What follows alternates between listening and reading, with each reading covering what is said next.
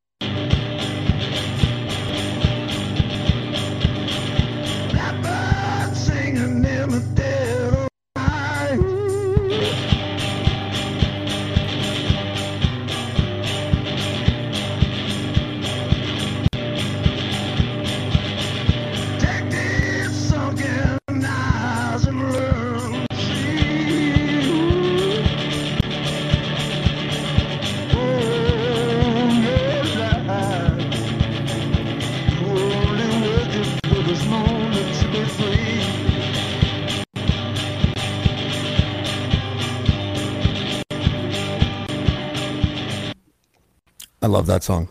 I don't know who it is, but Paul will tell me because my guest today is Paul Riss. Paul, how are you, buddy? I'm good, man. How are you? I'm doing well. Thank you. I appreciate you taking time out of your shared accommodation flat in Danforth area. Where this is how big. You know what the funny thing is that it sounds like I'm poking fun at your drapes. It really is just an indication that I know nothing about anything that looks good aesthetically. Yeah, neither do I. My wife just put these here. You always live in a house though that's like, you know, it's like a Tarantino character owns the house or something. You know what I mean? Like, yeah, that's all due to Rachel. I mean, she's like, I literally just live here, and I know it sounds like so dumbass sitcom wife. It sounds like sitcom. Yeah, it's not that at all. It's just that Rachel has an incredible ability to make a space look great and feel comfortable and interesting. And like our house, that we, you know, all the houses we've had are just it's like an ever evolving art piece of hers. And yeah, so that's the drape. I say this with love, but she really is the half that props you up. Like 100%. Yeah. We'll Yeah, get to her later. People say that better half thing. It's like, like better and a half. I don't know if that makes sense. It's not only a better half, but like you both have not just accepted, but have organically grown into the roles of she is the universe and you're one of her main planets, but not quite the universe, right? Yeah, like, yeah, I would agree. Yeah. But you're happily like that too. I love that. You guys are always we're always kind of like, that's the cool couple. That's the couple that's going to show the rest of us. And look at you now. I always people would always tell us that kind of shit, and I'm like, I have no idea how that happened for me.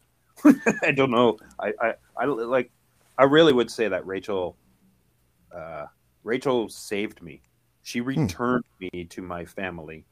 I was gone. I was out of it for a while. I was drinking a significant amount. Luckily, not enough to put me down the path of never having another drink again, because I was having a drink. But I was lost. I was pretty lost. Yeah. Yeah. That might be a good time to tell everybody that you're my ex-brother-in-law. Yes. Yeah. I was like, should I just keep it professional and not say, no, fuck it. I'm going to eventually we have to get to that. So I've known you then since 1994, right? Something like that. Yeah. If I had a mind for numbers, I might be able to confirm that. Yeah. And to me, I always really liked you. I always thought you were cool and far and away much better than any of the other boyfriends my sister had. Really. And we hit it off real quickly and then you married my sister. We became close and everything. I remember thinking like you were like if Keanu Reeves and folk singer Hayden had a bastard, you were kind of like that guy. Do you know what I mean? Yeah. I totally get it. And it's funny too, because I was married to your sister and that didn't work out, but that's fine. It is what it is. But everybody says when I talk about you, because we've known each other a long time, and they're like, well, how do you know that guy? I'm like, oh, I used to be married to his sister. And they're like, what, you stayed in contact with her brother? I'm like, yeah. Those people British? They're British people, right? That say that shit? Just people. Yeah. And they're kind of talking about it as if it's weird. And I say, you know what? James and I got along. We became friends through my marriage to his sister. And just because my marriage to his sister didn't last does not mean that I have to I don't know. It's like everybody thought I should just, as I'm driving over the bridge, throw a cocktail behind me and just blow the shit up, right? It's like that would have only made sense as if you smacked my sister or something, and you know what I mean, that would only apply to something like that. But the situation was a little bit different, and and we're not going to get into that. But it's interesting. We were talking off air earlier today about how sometimes the most oh my god, the darkest places that you can be in your life and how you got there ends up being that first domino to the rest of your life that is fucking amazing, and which is a really hard place to get to.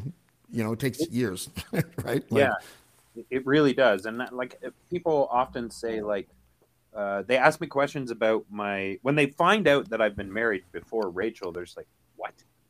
There was somebody you thought was the right person for you that's not her? And I said, well, how would I know she was the perfect woman had I didn't know her? I never met her. Yeah. You know what's a fun thought experiment is to imagine that you're propelled back to 1993. And the only way that you will ever secure Rachel and your kids again is if you go exactly as possible the life path you the first time around. So you'd have to court my sister and marry her the whole time knowing what's going to happen. You had to let it happen.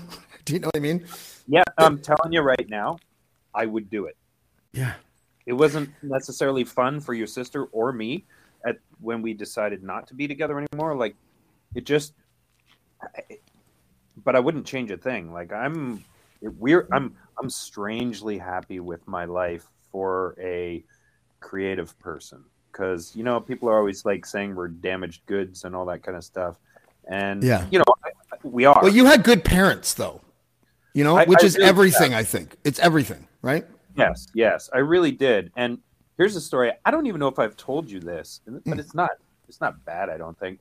But the night before I married your sister, the night before, I was talking with my parents, and they said, "Are you sure? Be sure." And I said, "I think I'm sure." And they said, "Well, we're not sure." And I was like, "Oh, well, okay." And they said, "Well, what are you going to do if it doesn't work out?" And I just pointed at my dad because he had been married before my mom too. Oh, okay. And so I just pointed at him and I said, "I'll do what he did. I'll find someone like you second up." And they were like, "Really? That's how you're going to go into a marriage?" And I just said, "Yeah, I'm going into it how I feel right now." And no offense to your parents, but the night before your wedding, they're like, "We don't know about her." It's like, "Thanks, Mom and Dad." Like, yeah, you know, I could have said I did actually say it's too fucking late now. I'm not going to destroy some girl's life just because you guys aren't sure. It's not. Yeah, I'll wait for my turn. Thank you very much. Yeah, exactly. But we won't get into it. No, it's fine. Well, someone's always got to be the one that leaves, right? Let's put it that way. You know, you're either the person that left or you're the person that got left, right? Like, listen, I would say that it was not good for me, like the way it all went down. However, I am with much reflection now, I would say I was kind of a shitty husband. Yeah, you said that to me, and that it's interesting. It's probably true to a certain extent because I think we all kind of are, in a way, right? Like, you know, like the whole it's contagious, the effort that one puts in or to the work of a marriage, and how levels will kind of even out. So if one person's dragging, you know, behind a little bit, then the other person drags behind, it becomes stale and stuff. As soon as, especially if you're a guy, you find yourself saying this a lot. What's wrong? Are you okay? It's already over, dude. Yeah, exactly. It's gone. Yeah, I mean, I just think that it was what it was, and it wasn't like I just would do it again. Yeah. I had her and I had a lot of fun, but I will say this: I was not friends with your sister first. We met in school, in college. And it sounds so weird to say, but we fell in love, I guess. I just never. She's also trying to find a way to not have to hang out with Jesse, I think, but go on. That could be. I stayed friends with him too. Yeah, I know. I didn't have any problem with that. He was a weird little dude, but I like weird. Really big arms for such a short little guy, eh? Yeah. That was odd. Did he inject himself or was that real shit? This kid was like, because I'm 5'6" and I towered over him, I felt like. Yeah, he was tiny, but he was so into kung fu, he could kick my ass, anybody's ass. He was very high level kung fu, so like I never would want to get into it with him. But I used to actually train with him. Like he was teaching me for a while, and we were at a party once, and he kept on trying to he kept on grabbing me and sort of like quickly jerking me, but not really moving me at all at the same time, like, you know.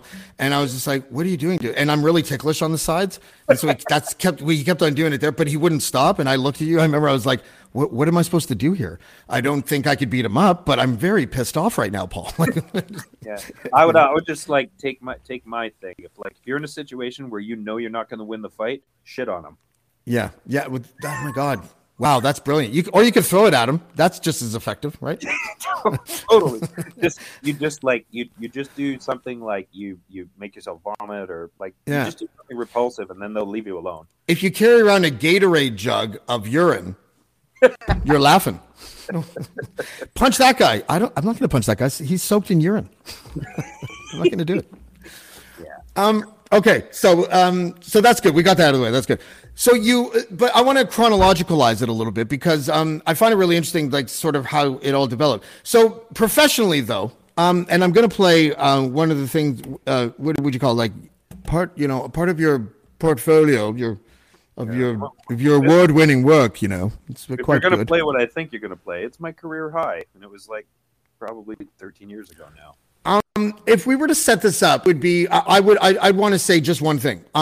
Because of your interest in art and music and things like that, which I think is a very kind of like, not like, you're not an ideologue or anything, but you have a little bit of a buck the establishment kind of vibe to you, right? Like, you know, outside the box and all. And then you work literally in the devil's den, creating advertisements and commercials, right? Yeah. But go ahead. Yeah, go ahead.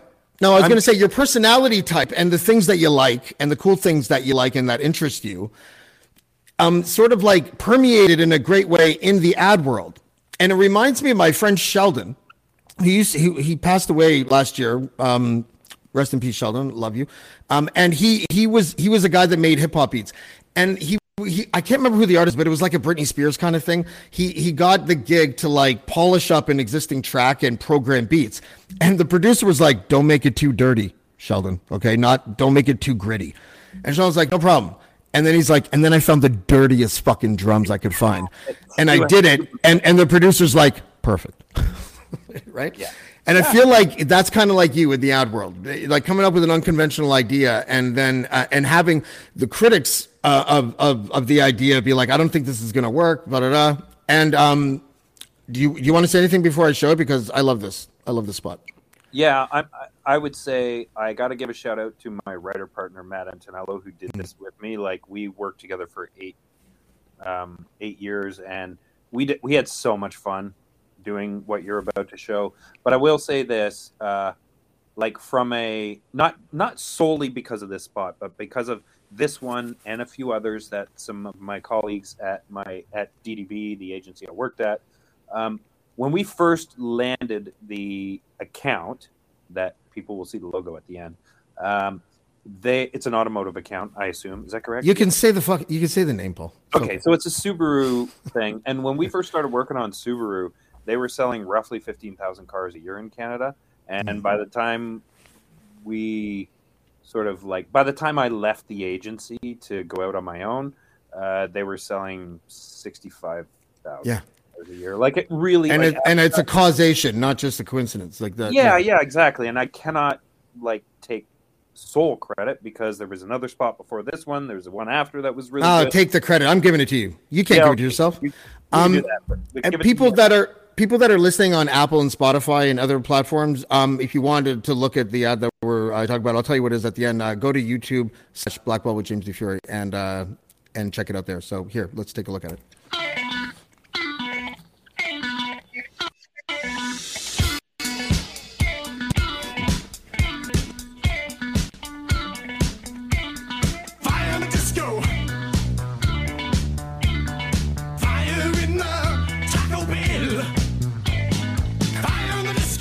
Forgot about the belly. Fire in the gates of hell. Danger, danger. High voltage. When we touch and when we kiss. Danger, danger. High voltage. When we touch, when we kiss. When we touch, when we. Danger, danger. High voltage. When we touch. Japanese SUVs just got a little sexier. In the all-new 2009 Subaru Forester. It's one of those ads where the execution has to be fucking flawless. So you're not like called like racially insensitive, stereotyping or anything. For those who were listening and didn't, I still think go to my but it's the ad that I know that you'll remember with the sumo wrestlers doing the car wash thing, and they're behaving exactly like sexy women would when they were doing the car wash thing, right? Yeah. And that juxtaposition and that kind of contrast, and you could only get away with it if that's men, for one thing, which is good. I like that. That's what makes it good. That it's not. Yes, it's not the woman from Cool Hand Luke, but that was the reference. Yeah, because you can't smack a woman's big old ass with a towel on a commercial, but you can to a sumo wrestler. Yeah. And I love those little kind of pockets of like exceptions. Do you know what I mean? Like where theoretically smacking someone's almost naked ass with a towel on an automotive commercial would be like, oh, obviously you can never do that no matter what. And Paul's like, hold my beer, because I think I found a way. Yeah, and I should say that as much as when you see that and when I show it to people, and they're like, "Oh my God, how did you ever think of that?" And it's like, well, I'm not going to say it was easy. We had a lot of other ideas in and around this sexy thing, but that thing we just watched that seems like it's crazy and seems like it's way over the top and everything. It is not. Yeah. It is strategic. So the thing about Subaru when we started working on it was there was confusion because of those Paul Hogan commercials. Nobody knew it was Japanese, and we did a bunch of research beforehand, and we found out that people don't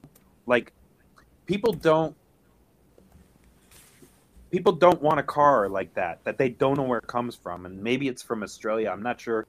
But what we did know was that Honda, Toyota are very popular cars, and they're Japanese made, and people trust a Japanese vehicle.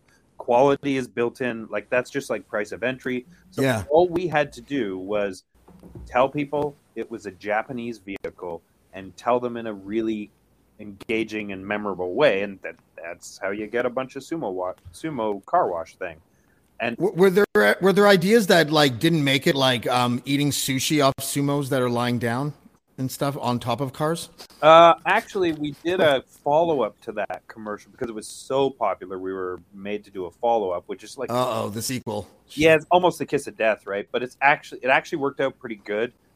We used a Peaches. I was like very adamant about a Peaches song because I needed it to have that punch and all that kind of stuff.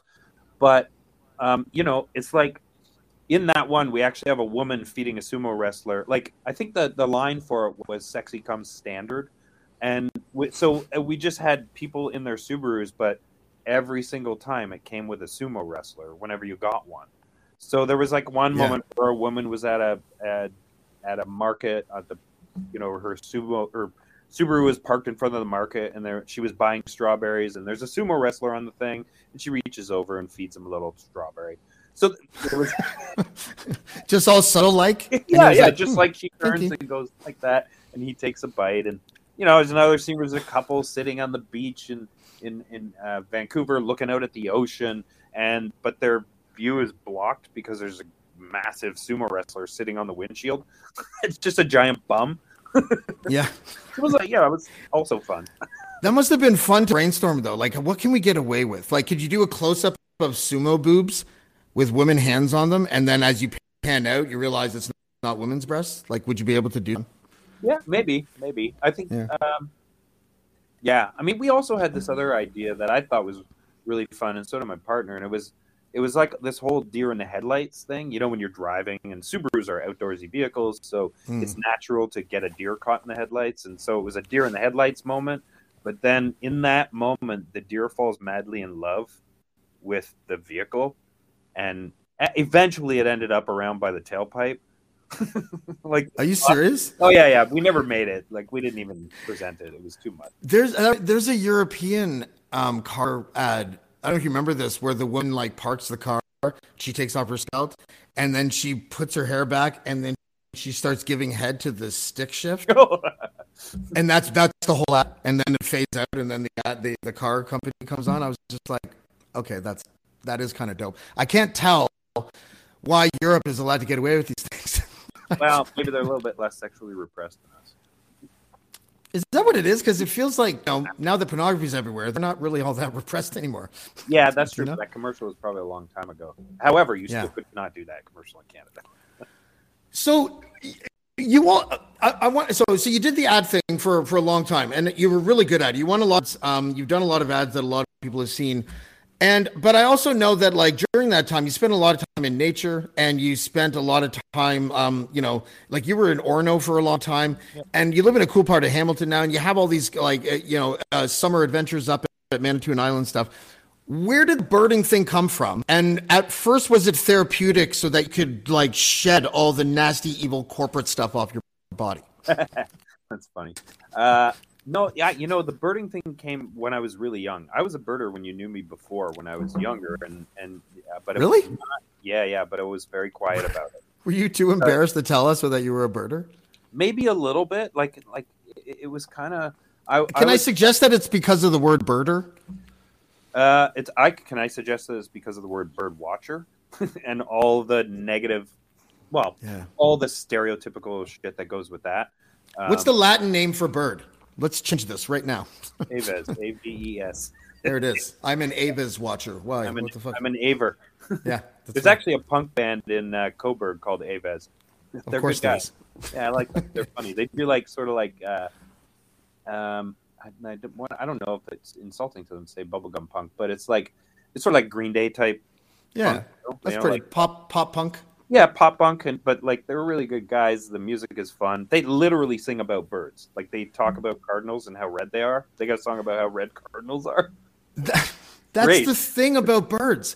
So like, listen, I know I want you to talk about it a little bit, but just to let you know, the caricature in my mind of a birder is often that like how they're like the stamp collectors of the nature interest portfolio. You know, like they know so much, they could talk to you about, and even the ones that will say they know very little compared to their colleagues or their peers in the birding communities, they still know a billion times more than everyone else, and so it feels like it's weird. It's like you know, like the snooty record store guy, and then he realizes he's met his man. The customer comes in, he's like, actually, that was 1968, and the studio was in Tennessee. They never fuck, right? They have to like make way for the guy who's smarter than them in music. But birding is a really tell us how you got really into it. Then I guess you know, in the last 10 years or so, because I thought it kind of like reached a like you really kind of put the foot on the gas as far as that part of your life goes. Yeah, I really did. And again, here I am going back to my lovely wife, Rachel. She bought me one year for my 30th birthday. Yeah, your sister and I were already split up, and Rachel and I were together. I don't know that we were married yet, but we had bought a house in Parkdale. And for my 30th birthday, she gave me, or for Christmas when I was 30, I can't remember 100%. I get sieve memory. But okay. She bought me a book about cataloging your bird sightings when I was 30. And so I She's fucking smart too, eh? Jesus Christ. Way too smart. I'm out of my depth. And yeah, punching above your weight class for sure. Go ahead. Oh yeah, absolutely.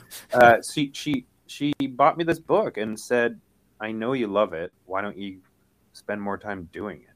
And so I made this decision that I was going to like erase my life list of every bird that I'd seen, because I've been birding since I was 11 with my dad. He got me into it. So I just decided to start over, and I just started birding at that point. And you're right. Like what I did was I hit the gas like hardcore. Yeah. And you made these two worlds collide. You know, like that trailer, which I played at the outset, was, you know, is you. Tell us. I won't do it justice. Tell us the sort of like vibe of the story of the. So there, I have the graphic here. I think of the movie that came out. I guess it was, I don't know, 5 years or something, or maybe less than that, before you came up with the concept for Punk Rock Big Year, and that was this movie, and it's called The Big Year. I'm sure it's the funniest movie ever because Jack Black is in it. You know, so you would think, but it's not his best work. It's not. Who cast this? Look at that cast. Oh, okay. Steve Martin, Jack Black, and Owen Wilson. Like, I can't imagine chemistry happen on that set. Okay, go ahead. It was not a great movie. I'll be honest. It wasn't a great movie, but I don't. Obviously, those three actors are exceedingly capable of doing great, funny things. It just didn't. It just was no chemistry. Now, I read the book way before that movie was made. The book, The Big Year, I would recommend it to anybody to read, bird interested or not. It is about obsession. It is about being the best. It is competitive. It's just a really good book. It's written by a guy named Umbasmic or something like that. I can't remember the guy's exact name. But I know the real man who plays like that Jack Black plays. Okay. I haven't seen him in years because of COVID, but is he watching his cholesterol, the guy that you know? I'm not sure. I don't know. But Jack was actually really well cast. Like Jack Black was really well cast to play him, because he is like if you know the story of this guy, he was working on the Y2K bug when he was doing his big year. And the thing that was so great about that character was that The other two guys were wealthy. The other two guys are rich people. And wealthy people can bird easier than non-wealthy people, right? Because they can hop on a flight and go to Alaska over the weekend and come back, right? But, this guy wasn't like that. He didn't have as much financial, freedom. And he did this big year and was competing with two of the best birders in North America. Well, most accomplished listers, I'll call him that. And he, he was punching way above his weight. Like, he kept up with them. Wait, there's like an official organized contest? It's not just people doing their own thing? No, it is people doing their own thing, but it is very, we all watch it. There was a young boy named Kaya Jasper it's Kaya Jasper. I think you pronounce it Kaya. He just did a big year just in Ontario this year, and he myrtleized the record. Like, this young fellow, he just destroyed the record. It was amazing to watch him do it.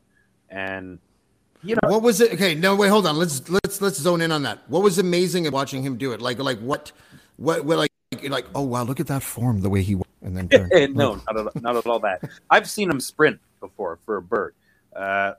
Running. So one particular day near the end of his big year. So the way a big year works is you spend 1 year, you define a geographical area. His was Ontario, as was mine. He saw 2.5 times the amount of birds I did. But so you set this geographical area and you spend 365 days, 1 calendar year, seeing as many species as humanly possible in that area. So one day I went to look at a very special owl that was roosting in a certain place that usually gets owls in the winter, not too far from Hamilton. And he was there, and he was just birding around for other things. And I walked down to the lake, and there was a bunch of other people at the lake, just, peers and friends and whatnot. They were just there because it was a beautiful day. And this bird flies past, and it's like more of an eastern bird. It's called the northern gannet. And it's people that don't know birds would say, oh, so a seagull with a weirdly thick bill. They'd probably say beak. And yeah. It was just really cool. And I texted him, because we're all on Discord like a bunch of nerds. And so I texted him and said, and I knew he needed a northern gannet because I'd asked him 15 minutes earlier. My buddy Andrew and I asked him. And so I texted him northern gannet at the lake. And then 2 minutes later, this young man, fully out of breath, is sprinting across a field and running up the hill. And he got it. Is that a technique? No, when you get to that level, right? When I say it was amazing to watch, for me, it was about, I just love to see people so dedicated to something. So dedicated, right? That guy, if something showed up in Rainy River, he would get in a car and drive to Rainy River, which is next to Manitoba, if anybody doesn't know, and then come back, go there for 1 day, see what he needed to see, and then drive back again. Is there a tipping point among the bird watching community where it becomes less about the bird and more about the notch, and you got to be careful that you don't go too notch about the species of birds itself? Does it feel are there collectors versus passionate people? I guess my question is. Yeah, there's both. With anything, there's both extremes, right? For me, I did a big year just to try and change people's perspective on what a birder looked like. And so I did it in a way that was catchy, right? Had a hook. I was going to tattoo the Latin name of every species I saw on my body, which I did do. So show that again, your forearm. So that is all the Latin names of the 200, what was it, 234? 234 of them. And is it all over your body or just on your arms or? Yeah, it's all over my body. I got. Let me ask you this. Did you put one on your bird? I did not. Okay. However, I was going to put one on the inside of my lip, but I just never got around to it. It was the rarest one I saw. I was just going to write it inside my lip. It would have been There's a movie. It's a John Hughes movie where someone goes like that and it says something. I can't remember what it says. I think it says "I love you." Yeah, something or like that. Blowjobs are fun or something. I can't remember what it says. Something like that. That's right. No, I think that the "I love you" thing I'm thinking of is in Indiana Jones. when he's teaching in the class and the girl does a slow blink and it says "I love you" on her eyelids. Oh, that's right. Yeah. Yeah. Wow. It's funny how pop culture really poisons our brains, eh? Yeah. You know that I've been interviewing a lot of cult people over the last year, people who have escaped this particular cult. And I've been hanging around one quite a bit named Richard Marsh, who they tried to kidnap him, and he blew the whistle on this whole fraud in the UK. And anyways, I notice how my pop references because he's like, I don't understand what that means. And it'll be like a Star Wars reference. And I'm be like, like Darth Vader. He's like, I don't know who Mr. Darth Vader is. I have no, and I'm just like, this is What an odd crazy.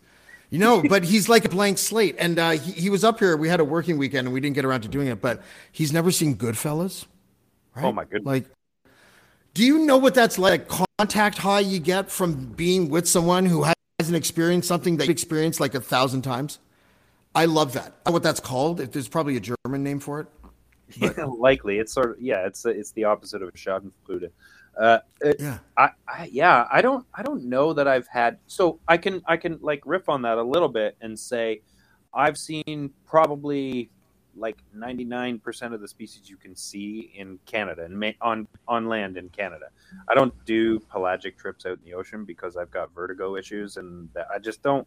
I don't see the point of going out for 4 or 5 hours on a boat, vomiting for all of those hours with the odd look at a bird here and there. Now you remind me of this guy. I'm allergic to grass and water. I don't want to be outside all the time. Yeah, it's amazing. I know. I'm a little bit. Would it be controversial if a birder did a big year, and his thing was to see how many birds he could eat? How many different birds he could eat? That'd be pretty controversial. I mean, as long as they were. It's just always chickens. Yeah, he's got one. I got one. I've eaten some wild birds before. Like I'm not a hunter, but I'm a hunting advocate.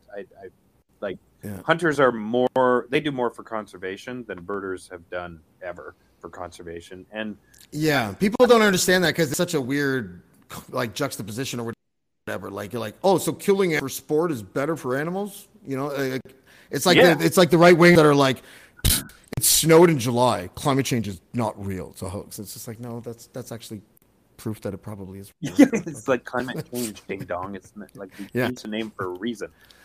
Climate's always changing. Yeah, I know. But we've detonated like thousands of nuclear bombs. Anyways, never mind.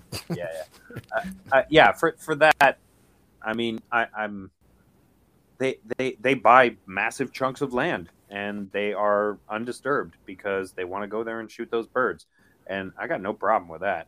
I'll eat them. Only if they eat them. Yeah, if they eat them. And generally they do. I've eaten roadkill several times. What kind of roadkill have you eaten, Paul Riss? Well, one and was Rachel there to not? And where was Rachel? And how did she take the news? I was with her dad. We're driving along.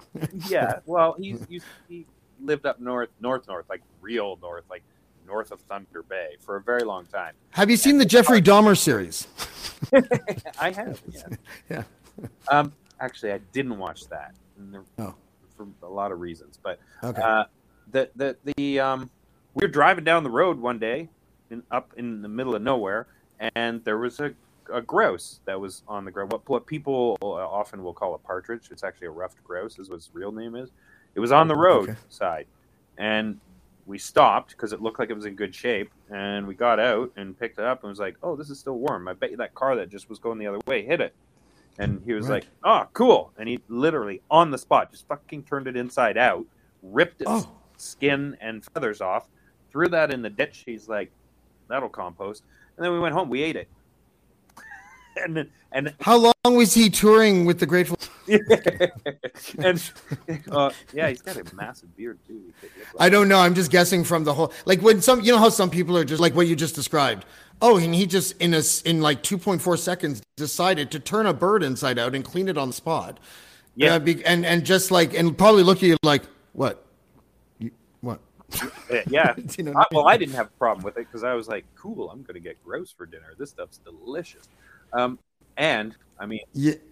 better than I'd be the hypocrite who was like, "Oh my god, I can't believe I just saw that. Of course I'll have a leg." Yeah, Oh.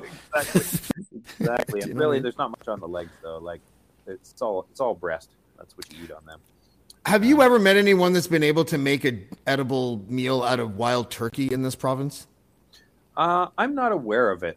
No, Yeah. I've never eaten a wild turkey. Oh, I've been around about 5 or 6 attempts of people. Oh, no, I swear, no, trust me, this is so like no, it isn't. It's like artificial processed duck meat that's still really tough and nasty. it's awful. Yeah, I mean, I haven't eaten wild turkey. I've eaten Canada goose. I've eaten snow goose. I've eaten grouse.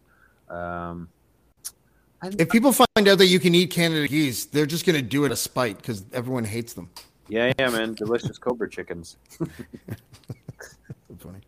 Yeah, Hey, there's enough Canada geese that we could eat a few, and the population would be just fine.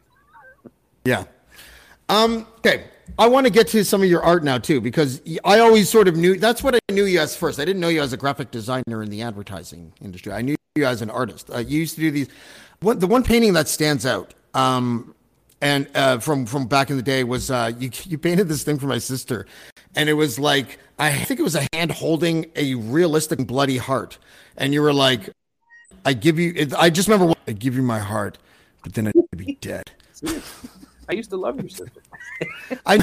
No, but that was kind of like what I liked about you was just like that off. That's I never seen anything like that. But I grew up in Whitby. Yeah. The most creative thing I ever saw was the way Tanky pitched. Yeah.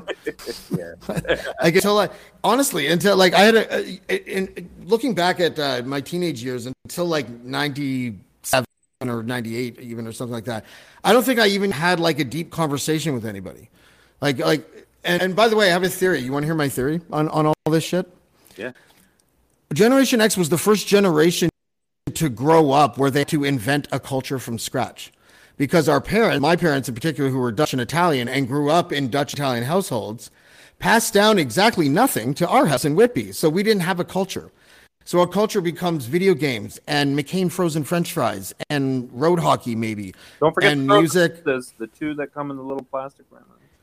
like the pizza pops or whatever the fuck. No, like the two little round pizzas, and they were frozen. Yeah. Oh yeah.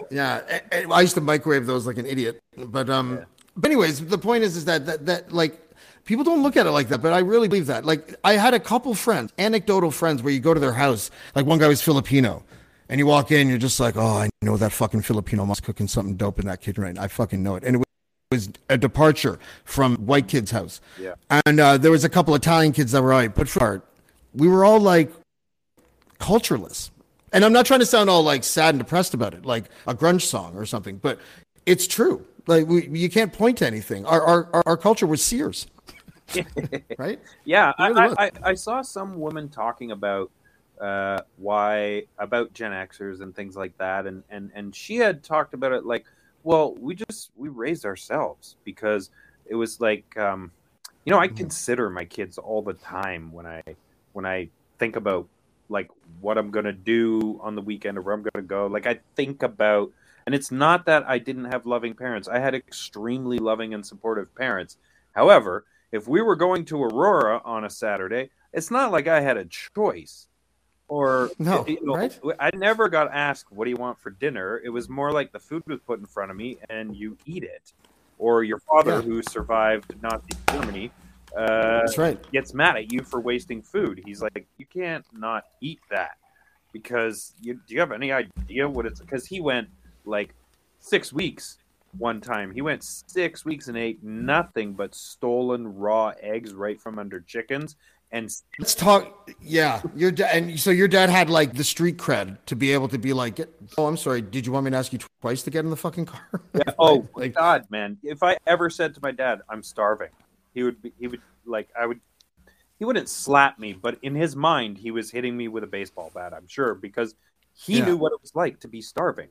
Yeah, and that's a clear exaggeration, Paul. Can we tell your dad's story because I love it. I've told that story.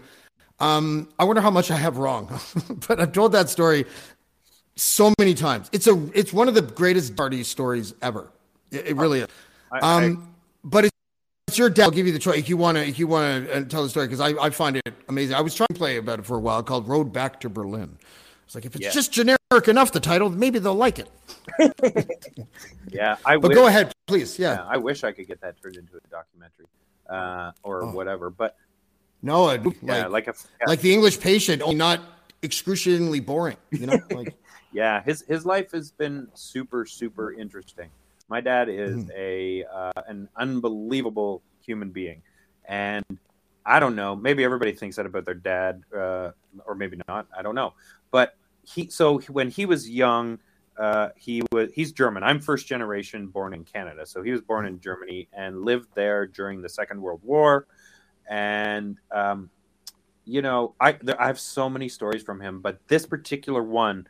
So he was, at a certain age, the kids were taken away from their families, the German children, because they were being moved for their safety to a certain place. Basically, it was like they were. It was like Vito Corleone was the state, and he was giving you an offer, right? Yeah, exactly, right. Yeah. So he was made, like, he was being groomed to get dropped into the Hitler Youth group, right? Because even though nobody knew his mom was Jewish, because that was just a hidden thing, right? Like, they just hid that fact for survival. Oh, I don't think of that caveat. Yeah, her last name is Zolomon. She wasn't practicing, but if your last name was Zolomon in Nazi Germany, you didn't do well, right? No. So they hid that fact. We only have 2 paintings that were done by her family left. Everything else was just gotten rid of. So it couldn't be found. They hid those well enough that they could keep them. But so they take the kids away, right? Him and his sister were both taken away. She was taken away to where the girls go. He was taken where the boys go. And that was in Prague, right? Where their Hitler Youth camp was, wasn't it? Well, that's where they took them to. So they took them down to Prague, yeah. And they were just marching them from place to place. And it was basically like he was a 14-year-old in boot camp, is the way I would describe it. No. One thing your dad said to me about that marching that really stuck with me was that because the boys and the girls didn't interact. And so I don't know how frequent it was, but once a day, once a week, whenever it was, when they were marching through the town square, they had a brief moment where their eyes would dart and they catch each other's eyes as they marched like away from one another. Yeah, they marched. And that was kind of like, went like this, right? Like, it's almost ships passing in the night kind of. That's right. Yeah, which by the way is incredibly sad and confusing if you're in that situation. And you're 14 years old. And you got to look out for your little sister, right? Like, yeah, exactly. It was his big sister. His sister is older, but but still, like, he said, in that moment, he said we were so careful not to pay too much attention to each other because we just didn't want people to know that we knew each other. Yeah. So just like, that is powerful. Like, that is it's heartbreaking. And so one night, when, like, they would sleep in the weirdest places, right? Because they were just a troop of kids walking down the road, and one night they stayed at a farm. They would just go to the farmer and say, "Hey, we got a troop of young kids, and we're gonna stay in your barn. All the kids are gonna sleep in the barn." So the kids just slept on the ground in the barn, right? And in the middle of the night, was that occupying class? Like, what was that? Yeah. What were they doing? Yeah. Well, they were getting. I didn't realize they didn't have barracks. I imagine like the Hitler Youth camp with barracks for boys and barracks for girls. Yeah, that kind of stuff. Yeah, and imagine they would have eventually gotten there once he was put into Hitler Youth, because he wasn't quite old enough, right? So they would march them around, and the one night that they stayed in this thing, it's not like, they didn't go to the farmer and say, "Hey, do you mind if we?" They were just like, "Hey, these kids are going to sleep here tonight in your barn." So they were sleeping in the barn, and my dad has always been a little bit of maybe he was a bit of a punk, he's a bit of a rebel, and he had this idea that they would escape, and he managed to talk a few other guys into escaping, a few other young men that he was with. And they were going. And this was also late in the war, though, too, right? Yes, it was. Yes. Your dad? I remember your dad telling me that there was some like Like you could tell that the Allies were doing well, and German, and like there were less German soldiers around in that area than before. And I think I remember him saying at the time they decided to escape, there was like one guard left or something like that. Like yeah, there was not as many soldiers left. But what Hitler ended up doing was he was like taking 14-year-old kids and going, take this gun, go to the front, and just basically throwing humans at the problem that he was having. And so my dad was like, I want to be with my mom and dad, like any 14-year-old would do. And he decided that he was going to just leave.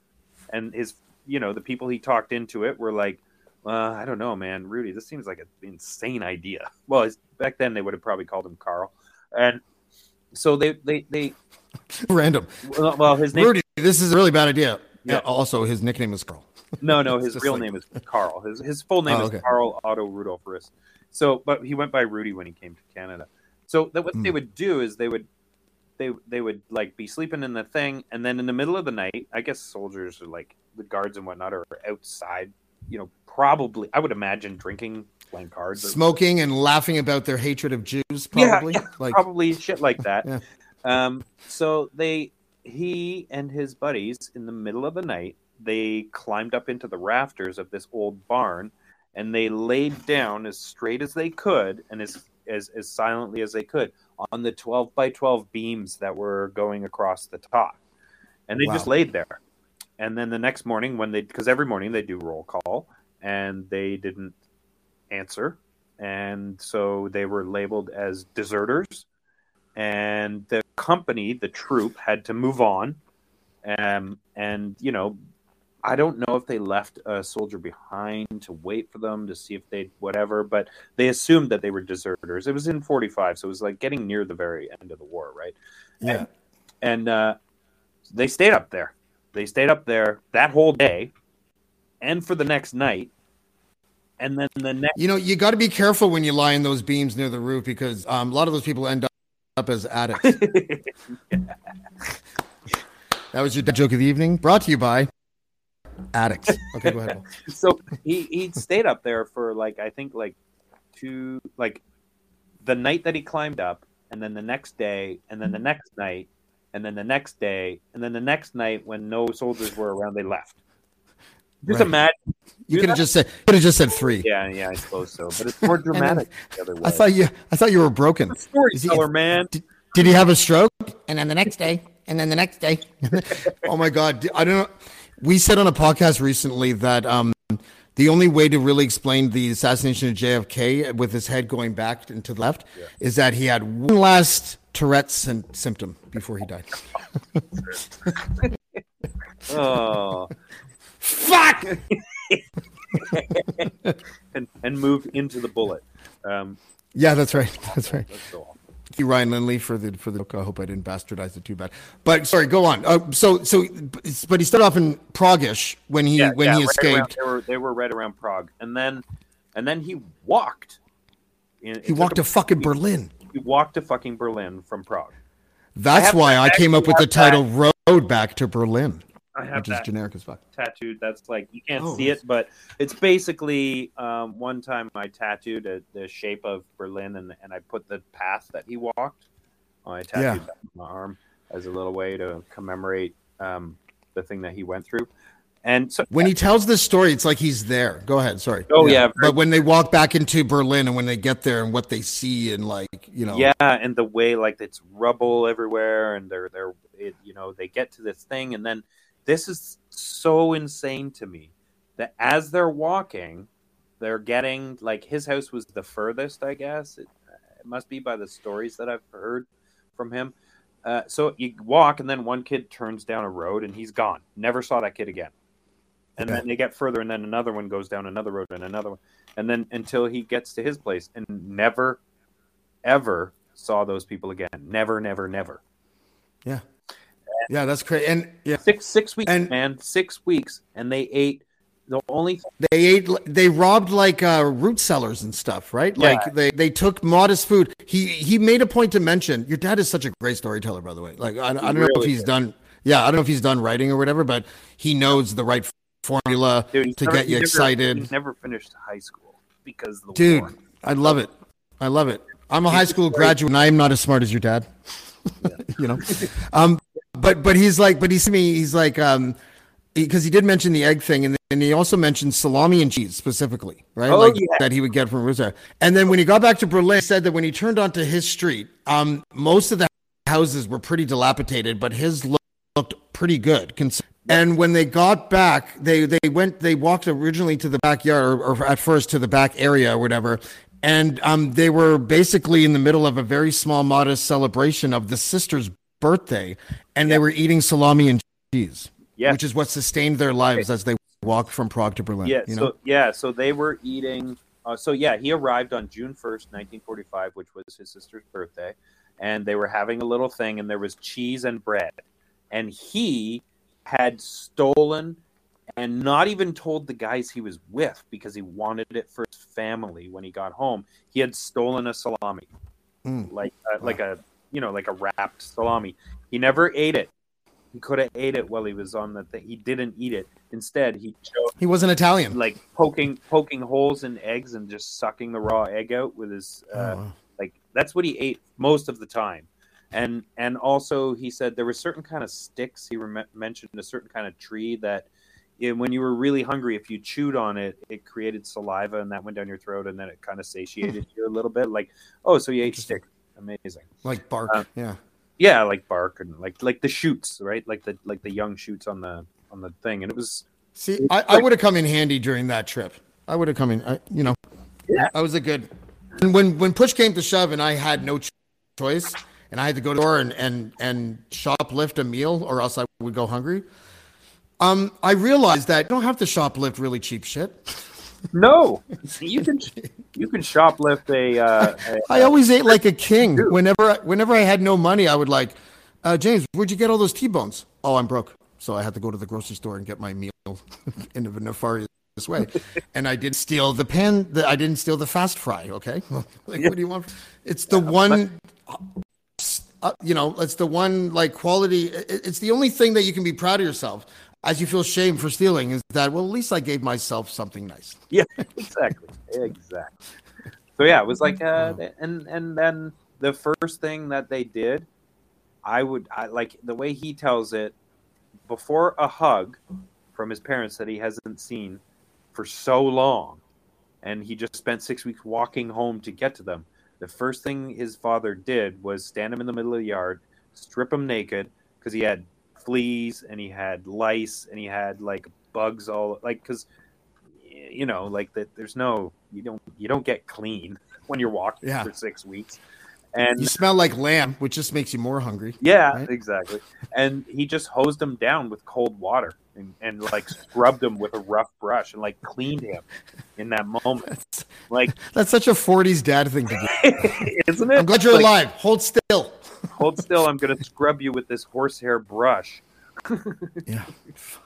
Yeah. That was just like, and my dad has such amazing stories. That's just one of them.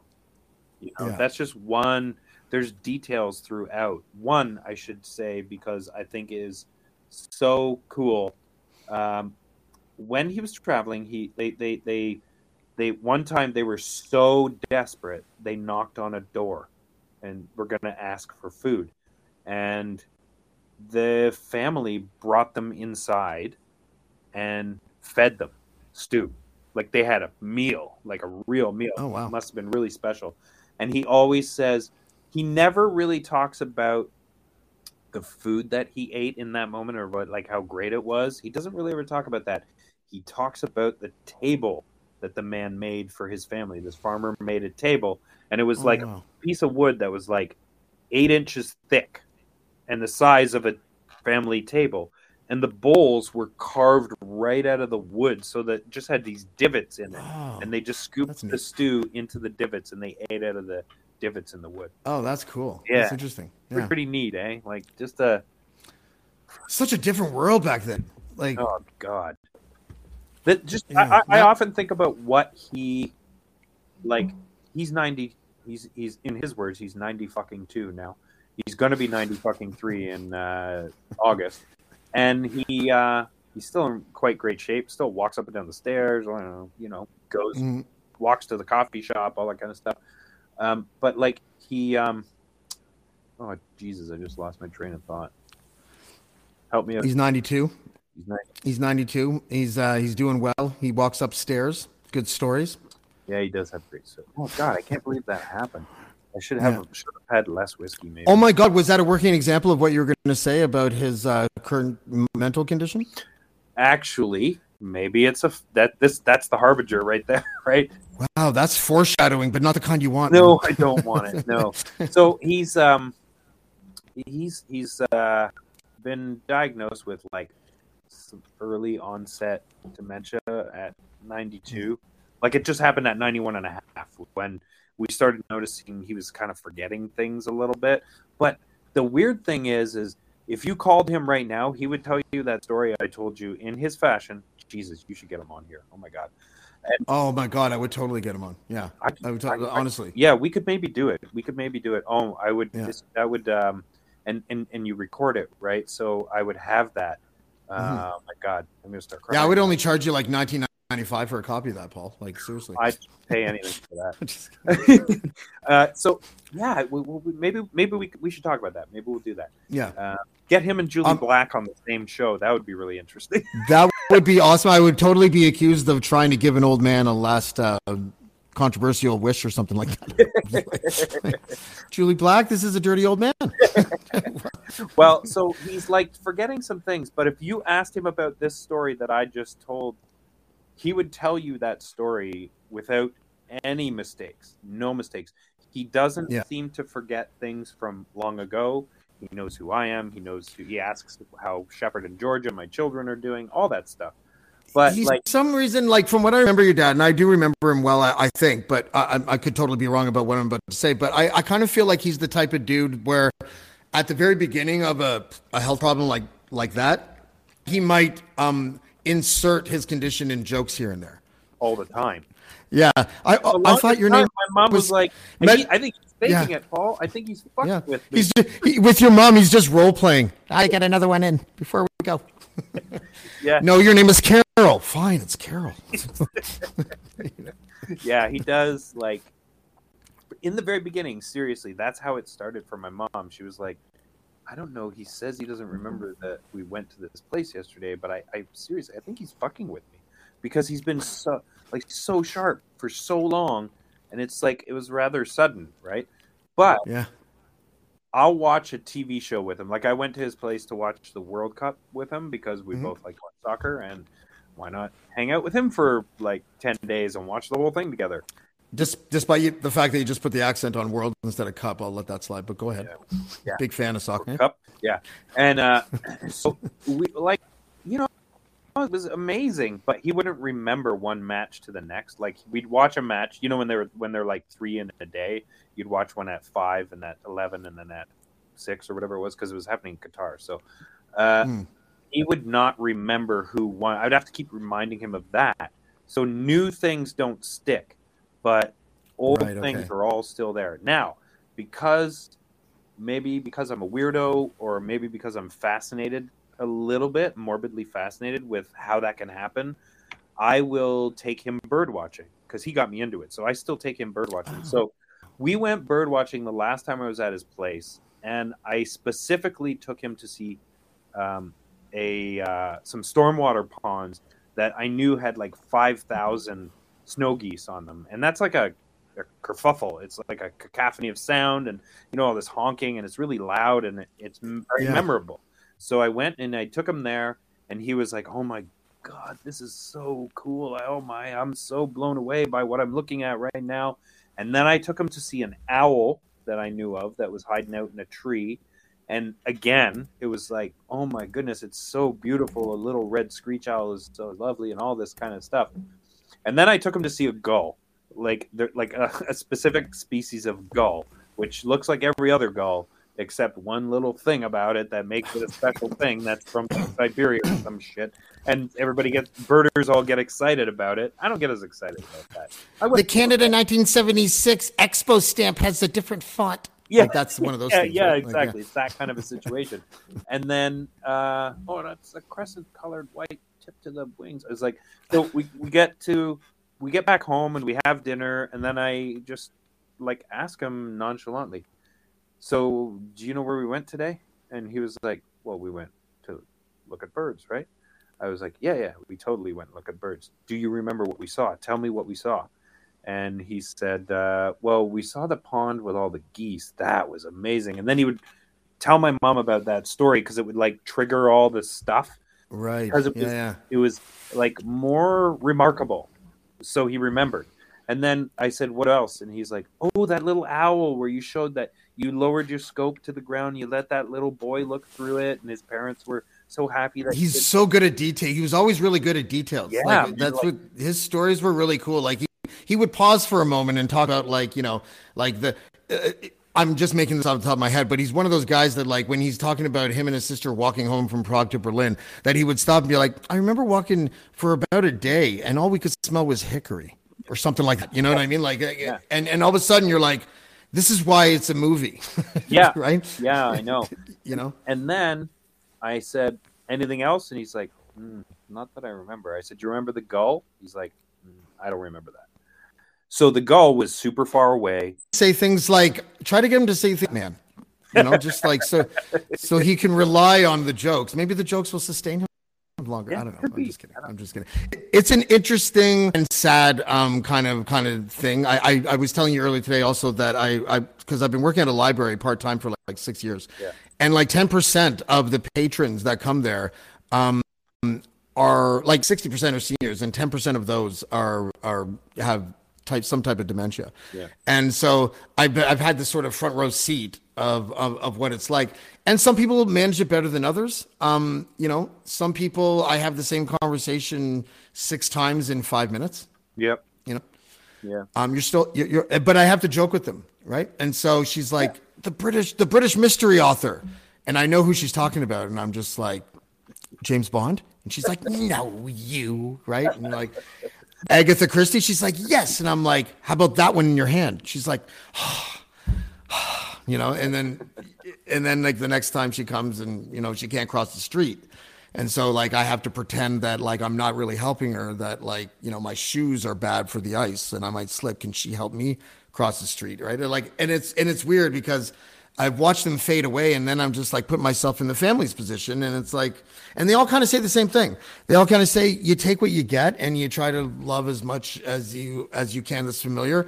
And you realize that, you know, that they're going, and they almost think it's almost like a relief sometimes when they go, because now they don't have to be confused. And now, you know, and it's a really profound place to be. It must be interesting with your dad because he's such a great communicator, you know, like. Yeah. It is really interesting. And I'm sad about it.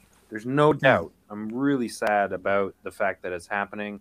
And I'm more worried about my mom than my dad, because my mom is 21 years younger than my dad. Good guy. Yeah, well done, Dad. Yeah. I didn't realize that. Yeah. Now he's a stud to top it all off. Jesus. Yeah, I know. And wait till you find out. I should have sent you that picture. I don't know. Maybe I can find it when we're on the call. But he also was one of the best sharpshooters in all of North America, like rifle, long range rifle, moving target. Oh wow. Yeah. I didn't know. Wow. Yeah. Well, like when the whole, I don't know if I should say this on that. You're lucky he didn't steal Rachel from you. That he's so cool. You know. Oh yeah. He's like the coolest guy. Every year on his birthday, I post this picture of him that was in the newspaper when I was a kid, and it's him with his get up and his like long range scope rifle and everything. And I always have to say the same thing. I am never going to be as cool as my father. I am never going to be as cool as my father. And I'm okay with that. I've settled with it. It's not going to happen. You're so fortunate. And I mean that, like, I'm so happy for you. You know, like if you look at, if I look at all the people that I grew up with, all the ones that have bad lives had bad fathers. Every single one of them. Either fathers weren't there or they were bad. And it's such a, like, you know, it's, that's why, you know, it's something I didn't really have, you know, that like, I didn't really, my dad was like, he said like 6 words in the 90s, right? Yeah. something like that. Right. Yeah, it's almost like he lost the contest. What's that? He was pretty reserved when I knew him. He didn't say a whole lot to me either. No, he talking was like, you know, shoving a cheese grater up your ass. That's how he felt about talking. You know, if if there was no one home and he wanted a pizza, he wouldn't order it. You know? Pray for one. Yeah. But anyways, your dad, obviously was a really great dad. And I think that maybe that must be cushioning the blow for all of you. Yeah, in a way. I think it is. Yeah. I mean, my sister's a little closer. I call him every week. So we talk quite regularly. He doesn't forget the kids. He doesn't forget me. He always says, "Oh my goodness, Paul, it was so nice to hear your voice. I always love talking to you." And I just let him go. I'll ask a thing and just let him go, and I'll just listen to it. His voice is very soothing to me now. Yeah. As an adult, no, it totally is. You know, as a youngster, it was that cheese grater in the ass thing, but like now, it's like one of. I tried to be eloquent. I'm sorry. Yeah, that's all I had. It's one of the most soothing sounds I have is just hearing him talk to me. So I really, really love that, and I know this. I hope, like, people sometimes maybe think this is a little callous, but you know, there's lots of people that I know whose family members have had dementia, and it started at 70 and they died at 80, and they didn't even know who their kids were last 7 years of it. And you know, when you begin to get the earliest stages of that at 92, like, I mean, under remarkable circumstances, he'll be here till 100, but I don't think that's the case. Like, if I have to be honest with myself, I think I've probably got maybe 4 or 5 more years with him. And as much as that, sorry, it's like, that's obviously emotional. As much as that hurts me, it's going to be better for him, because I don't think he'll be alive long enough to get to the point where he's nonstop confused and just like, you know, like getting violent with my mom or any of that kind of shit. It's like, we're probably not going to get there. So I feel like kind of blessed for that reason. Totally. Your dad is a lot better man than I am, because if I found out that I had early onset dementia, I would just immediately start saying cunt as often as I wanted. Well, he has said some, like, I remember one time we're up, this was last summer actually. So for his 90s, so we go up to Manitoulin Island for June and July and August if we can. Like, we just stay up there. I built a cabin up there and we just stay up there. And I just think that with that, we're out there, and he will do things like that where I go, oh, I wonder if that's like, is he just freer with being an asshole? But some man was sleeping in a chair at a yard sale, and that guy got up and walked towards the house, and my dad just like hits me in the arm, just like does one of these and goes, that man shit himself. It's all over his fucking pants. And too loud, for sure, too loud. And I think that guy knew about it and was embarrassed and was going to deal with it. And then he looks at me and he goes, and I bet you he's 25 years younger than me. and the guy with the shitty pants is like, I'm still right here, guys. Yeah. Like, yeah. And I'm like, Dad, you. so are you telling me in your old age you've never shit yourself? And he's like, not in public. Man's got a point. You can't trust a fart in public. That's true. That's a rule. Yeah. Well, it's definitely a rule. Oh my God. I was when I was at their house. This will be real quick. When I was at their house, I was working. I was on a call, like a Zoom call with clients and stuff. And my dad was in the room with me, and I guess he farted. And to this day, this was months ago, but to this day, I think get some of my eye. I think they think it was me. And you just took that for the team? I would never do that, even for my father. No, I told them my dad was sitting with me. So. Yeah. But your dad can I can manipulate this whole situation. Let's see if I can do this, even though I'm going against the universe here, which is Rachel. Sure. I will definitely have your dad on, but Rachel has to come on the show as well. Like, not on the same show, but on a totally different one. Yeah. You should talk to her about it. She might. I mean, she's okay. I'll try. Yeah. Good luck. Tell her I'll do whatever she says. Yeah. Just tell her to wear the Can she come in roller derby character? Oh, she hasn't done roller derby in a while. Once she had injured herself once, and we were like, she kind of went, oh Jesus, I got to be careful now. I can't do this anymore because I got children I got to look after. Yeah. She's the coolest chick in the game, as Jay-Z likes to say about Beyonce. But Rachel is one of the most amazing. Like, you really did well. And kids are awesome. I'm really happy that you could come and join us. Dude, we could probably talk forever. If you ever want to join me on a Casual Friday, because, you know, it's Casual Friday, let me know. Yeah. And I'll send you a link, and we'll kick it again there because, yeah, we could do this forever. It was really nice catching up. I haven't talked to you in a long time. Yeah, it's been a really long while, hasn't it? Yes, it has. Yeah, you're welcome back anytime, buddy. Say hi to the family. Yeah. Hi, Rachel. Did you hear me? No, that's my daughter, Georgia. She's just letting the dog out. So. Oh, okay. Hi. That's my creaky old door. You want to see my beautiful daughter for a second? She's sure. The best, man. She's so. I remember when she was a baby, so I'm going to feel really old as I see her. But yeah. Hi. How are you? I'm good. My sister's the reason you exist. Sorry, I don't know. This is my ex-wife's brother.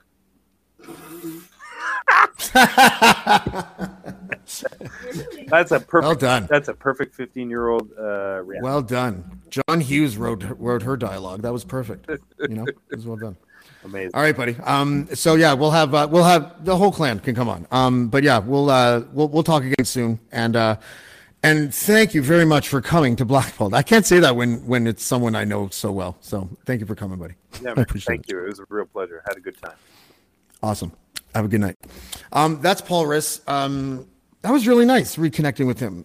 He was in my life for like a decade, you know, and it's good to see that he's doing really well. It makes me happy. And I enjoyed talking about his dad. That was kind of a different show. And I'm kind of happy about that. So tomorrow is Casual Friday. Let me just take a look at the schedule here so I don't get any of this incorrect.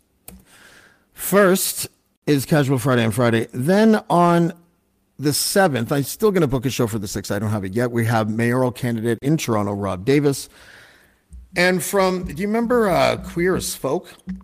Hal Sparks is going to be on the show on Wednesday at 9 p.m. That's going to be dope. And then we have Michael Price, one of the main writers on The Simpsons, who's written, he actually corrected me the other day. He has been part of the writing team for hundreds of episodes. That could include things like script writing, things like that. But he's actually written like 40 episodes or something like that. My bad. He's only been involved in hundreds of episodes from a creative standpoint, but not necessarily. It was really a writer thing for him to just like distinguish that, and I get why he did it, but it's still like because he said it in a way that was almost like, you know, humble about it. Dude, you've been involved creatively in hundreds of Simpsons episodes. I can't wait to talk to him. And that's on March 13th. And until then, we'll see you next time on Blackball. Blackmore. Blackmore. Blackmore. Blackmore. Blackmore.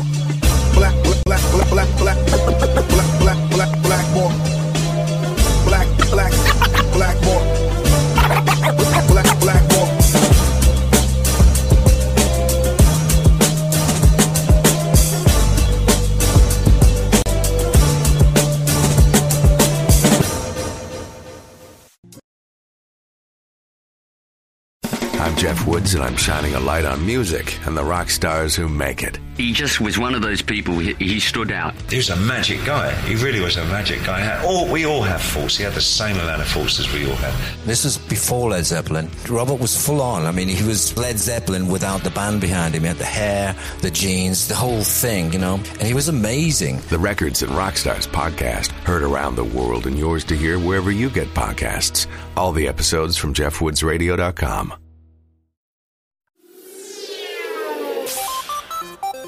Hi, I'm Steve Yerko. And I'm Tara Sands.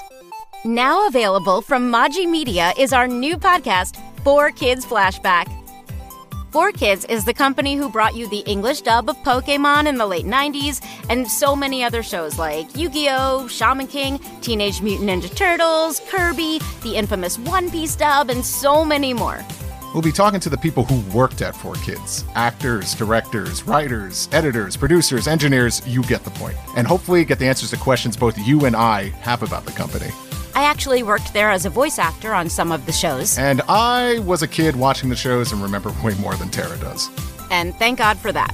Steve is actually a professional storyboard artist, which gives some really unique insights into anime and animation. Subscribe today wherever you get your podcasts. That's the number 4 Kids Flashback.